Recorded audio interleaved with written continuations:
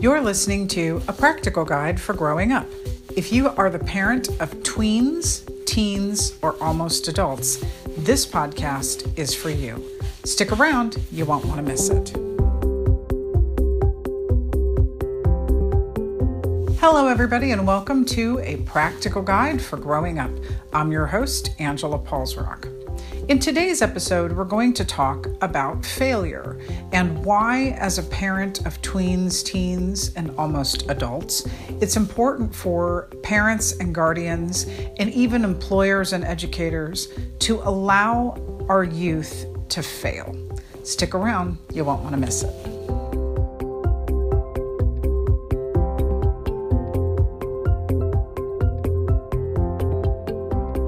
Hello, everybody, and thanks for listening today. So, in this episode, we're going to talk about failure, and specifically why it is appropriate, not just for parents or guardians, but for educators and employers, to allow teens to fail, what that does in terms of helping them to build better practical skill sets. The purpose of this podcast is to encourage parents, guardians, and other adults who work with or live with teens to communicate in such a way that you're giving them information that can be applied in a practical setting. And failure is important. It's important to experience while your child is living at home with you in the confines of a place where that failure is not going to be a fatal mistake, right? And in fact, I would say that the number one purpose of parenting as your child moves through adolescence and into adulthood is to allow them multiple opportunities to fail safely. So failure is pretty important. But I want to share with you a story, an anecdote from my life as a parent of teens back in the day. And I think that a lot of parents will relate to this experience. When my kids were in middle school, they had a science fair. And like a lot of kids are prone to do, they got the assignment and thought they had plenty of time to put something together. And of course, it got put on the back burner until, drum roll please, the night before the science fair was scheduled to occur. Now, it's always been my personal philosophy that when my kids put forward a sincere effort to do something, I support them in that effort, okay?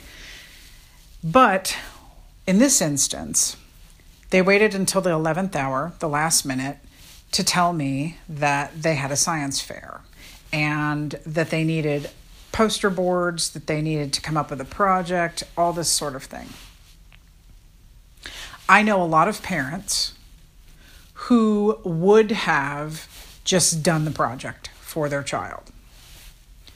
But that wasn't my particular style. However, I still didn't want them to miss the mark entirely. So what I did was I insisted that they choose something that could be quantified in a numerical way, and that they do the experiment and they come up with the data on their own. And then I helped them make the board. And it was a late night for everybody. It was stressful for them. It was stressful for me. And it was not a moment that I wanted to recreate. And interestingly enough, we didn't have that ever again. But I think the reason that they both came away, they were close enough in grade and age that they had a similar, it was kind of a 2-for-1 deal. But I think the value of that was that it gave them both an opportunity to fail. I made it very clear that because they had not managed their responsibility for that particular class, that I was okay with them failing that particular assignment if that's what it meant for them to understand that it was important that they take responsibility for their own schedule. Now, does that mean that I wanted them to get a 0? No. Did I want them to be humiliated in front of their class or their peers or their teacher? No. Did I want them to be scarred for life or think that I didn't want to help them? No. But I insisted that they come up with something, because if they were going to wait till the last minute, it wasn't going to be me that fixed the problem. It was going to be them. My dad used to have a saying back when I was younger and living at home that lack of planning on your part does not create an emergency on mine.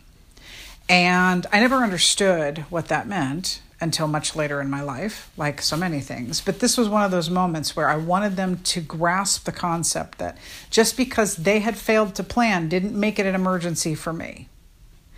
And my stress was supportive stress, because I knew that they were going to have to figure something out, and it probably wasn't going to be an A grade. Interestingly enough, one of them did go beyond the initial school level science fair. I can't remember what the project was, but it ended up going to like the county level, not the state or even the national level, but it wasn't too bad. And I think because he did enough data collection and he laid it out in a really nice, neat chart and everything else. But, I made them follow through on that obligation, and I was willing to let them fail if necessary to help them understand the value of paying attention. Now, that doesn't mean that it wasn't a challenge for me as their mom to not want to come in and fix the problem for them. But it does mean that I was not happy with them, and I was not happy with myself, because I felt like I had fallen short and not specifically making it clear that they needed to handle their schoolwork. And, they were in middle school. They were in like 7th or 8th grade at this point in time. So they knew the value of planning things out. And like I said, it was one of those situations where they had gotten the assignment earlier in the year and they thought they had plenty of time, and it just kept getting put off. And then all of a sudden it was last minute, I'm going to get it done. I have seen firsthand the value of the lesson that can be learned in failing at something.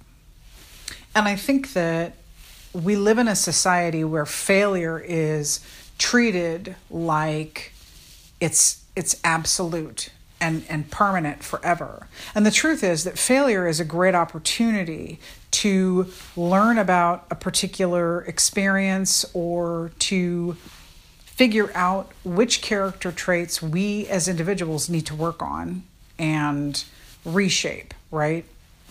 And so when we step in and we seek to avoid allowing our kids to fail, when we set them up for success 100% of the time, or we work to minimize the pain of failure every single time, we're actually doing them a disservice. Any adult can attest that adulthood and life out in the adult world is filled with failure, okay? And the hope is that as your child progresses through adolescence and gets closer and closer to adulthood, those catastrophic moments are less and less, right? Again, you want them to fail in the safety of home. You want them to learn these lessons while they've got room to grow and while they have support to help them understand what it was they did wrong, how to correct it, and how to recover from that, okay? But allowing for failure and even encouraging failure is not a bad thing, particularly when it comes to building and developing practical skill sets. So a good example is driving. Okay, that's a big milestone that a lot of teens have. And of course, it opens the door for independent experience out in the world at large, right? Once your child begins to drive, they have unbridled freedom, okay? And it's a major milestone. But they're not going to get it right the very first time that they go out and sit behind the wheel of a car. And it's important to give them opportunities to try and fail in such a way that they're not going to harm themselves or others. You take them down to the end of a dead-end street and you let them practice driving in short bursts before you put them on a highway doing 70 miles an hour. And so as adults, it's important for us to structure opportunities for failure that lead to success. And we'll talk about that in just a moment.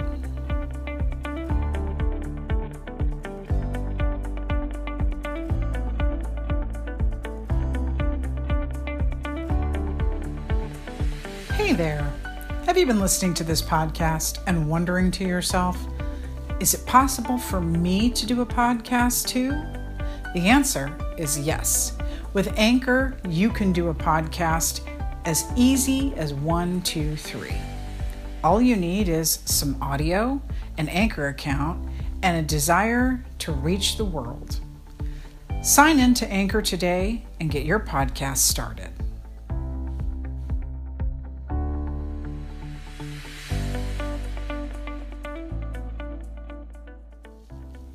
Hello, everybody. Welcome back. So as we were discussing in the prior segment, it's important to give opportunities for failure. Specifically, it's important as the adult in a position of authority over teens to give them a chance to fail successfully. As much as that sounds like an oxymoron, it's not. To set them up in such a way that when they make mistakes, that it leads to a place of learning and growth and cultivates skill that can be applied at a later time, right? And so I think the example we were talking about was driving. Driving is a major responsibility, and it is important to get that correct. It's important to fail successfully many, many times before you actually have to do it long-term or consistently over and over again without a lot of supervision, right? So you want to take them on small streets. You want to take them out in unpopulated areas. You want to give them an opportunity to, if you're going to make them learn how to do a stick shift like I did with my kids, you're going to take them to places where they can start and stop and start again without, wrecking anything or hurting themselves or anyone else. You want to ease them into situations where a lot of cars are present. You want to take them in, put them in places that stretch their comfort zone little by little. And when they make mistakes or when they put themselves in a position that they could learn from, you call that out in such a way, or you point that out in such a way that they're willing to take that information and apply it at a later point in time. Another example of allowing your child to fail is letting them cook for themselves. And this is something that can begin as early as, say, 11 or 12. Maybe you let them make lunch for themselves, or you start having them pack their lunches for school, or you let them, help you with things in the kitchen when you're making meals, or you teach them the value of, trying things. And if they don't work out, well, then, now we know what not to do, right? You have them do it at home, small meals, and working their way up so that they don't destroy an entire dinner and put themselves or put the entire family out of a meal. But you do what you can to encourage those opportunities so that when they make those mistakes, they're inclined to continue trying. And so I think it's important as adults to talk about your attitude about failure. And as I said in the earlier segment, I think failure is viewed as absolute.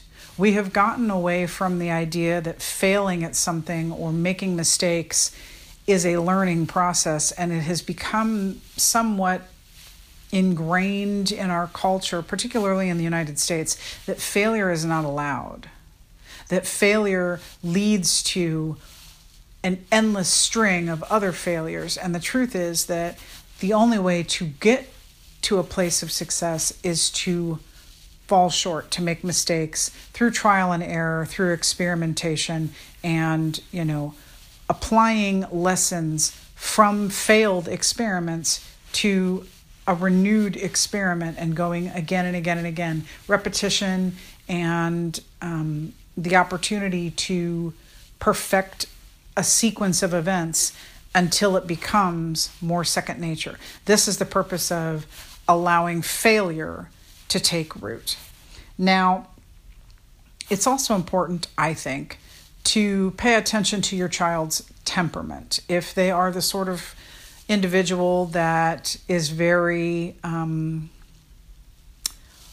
if they're very rigid in a lot of other things, or they have an issue with needing routine or needing to manage or micromanage pieces of their life, it's important for you to demonstrate in your own approach to the world at large that it's okay to make mistakes, or that it's okay to learn something. Interestingly enough, if you criticize your child excessively, some parents are constantly in a mode of critique. And if you criticize your child excessively, it does not encourage them to avoid. It encourages them to avoid failure, but it doesn't encourage them to learn from their mistakes. It, in fact, just teaches them that they should never do anything unless they can be perfect at it. And it sets them up for, what I would call analysis paralysis, where they just won't do anything because they can't guarantee that they can be successful at it 100% of the time. And, in order to help your child navigate this process and cultivate skills that are valuable, it's important for them to be able to make mistakes and laugh it off or brush it off, or acknowledge the mistake and move forward. Now, of course, I'm talking about things like, practical behavior, things like doing laundry, cooking, chores around the house. I'm talking about, like I said, caring for themselves, their hygiene and managing their own schedules. I would not recommend that you put your child in a position of responsibility beyond their demonstrated ability. I don't think that it's important, or I don't think it's a good idea for parents to set their kids up for failure in such a way that they can't learn something from it. There is a huge difference, and we'll talk about that when we come back from break.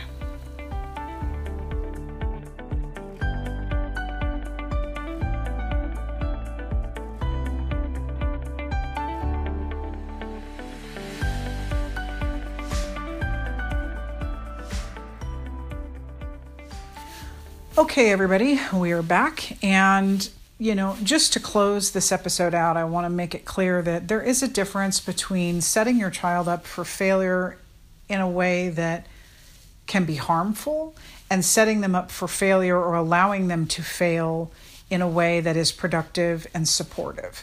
So the difference is that if you are being overly critical, or you are constantly putting them in a position to manage things in their own life that are far beyond their actual skill set, you're going to put them in a place where they are likely to fail. And you will, instead of helping them want to try things again until they get it right, you will encourage them to develop a defeated attitude, or they will just avoid responsibility altogether because they won't want to be in a place where they're constantly being a disappointment, or where they're not capable of winning. Okay, nobody likes to be rejected. Nobody likes to feel like they can't ever do anything right. And so it's important that you don't put them in that place. That's not what I'm talking about. And I certainly hope that that's not how it comes across. I don't want you to set your kids up at home, school, or out in the community for them to, just be humiliated or embarrassed or anything else. In fact, allowing them to fail with a successful outcome is doing so in such a way that you help them avoid those major embarrassments. And when they have them, you help them recover from them by being supportive and teaching them that failure, one failure, two failures, these things, that it's okay to practice, it's okay to learn, that learning and growing and making mistakes are part of life, and that nobody is perfect. No one is perfect. No adult is perfect, and no kid is perfect, and that there is no such thing as never failing. That even if your track record is really good, that every single one of us falls short at something in our life. And so the goal is to encourage them to come through that failure onto the other side successfully and be stronger, more resilient, more capable, and more interested as a result. And so how do you do that? Well, number one, like I said, you avoid over criticizing or over burdening them with responsibilities. You load responsibility into their life, where you put them in a place of responsibility for things that they are capable of doing, okay?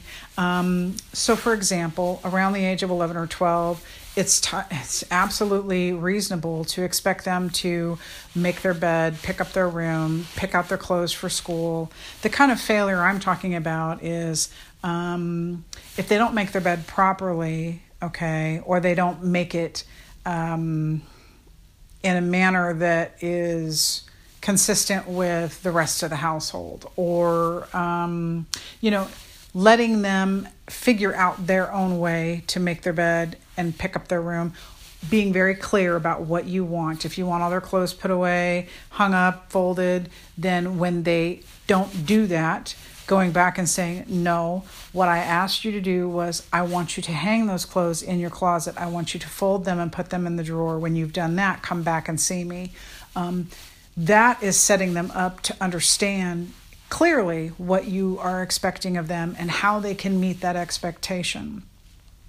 The kind of situation that's not going to help them is just to say, you can never do anything right, and to go in and do it for them. That's not going to help them. It's going to teach them, number one, that if they fail enough, that somebody else will eventually do something for them, or that their work or their ability to do that is never going to be good enough, so why should they even try? So things like I said, with cooking, if you want them to cook a meal when they make something, you're going to have to eat it. And if it's not edible, then you're just going to have to say, okay, that's not edible. We need to go back and do something else. It's totally okay. And maybe that means you're going to have to be more hands-on with them until you can relax a little bit and walk away from that situation and give them the flexibility to try on their own without your supervision or direct oversight. I can still remember when I got my driver's license feeling like I had done some major thing because I was able to go to the store all by myself. Everybody wants to feel like they're capable and that they have control over their life, right? And as parents, as guardians, as adults who are in support of the community youth, it's important to give them that opportunity to move into responsibility for themselves. And we do that ultimately by saying, I believe you're capable, and I know you can do better. And I firmly think that what you're doing, you were on the right track, but I think you need to revisit this particular issue and go back and do it again. And that approach is going to encourage them to try again. It's going to give them a clear parameter for what they need to resolve or fix. And when they do that, it's going to give them a sense of accomplishment and make them feel more capable and better because they made that mistake and learned something from it. It's going to give them a sense of accomplishment and therefore keep them moving in the right direction.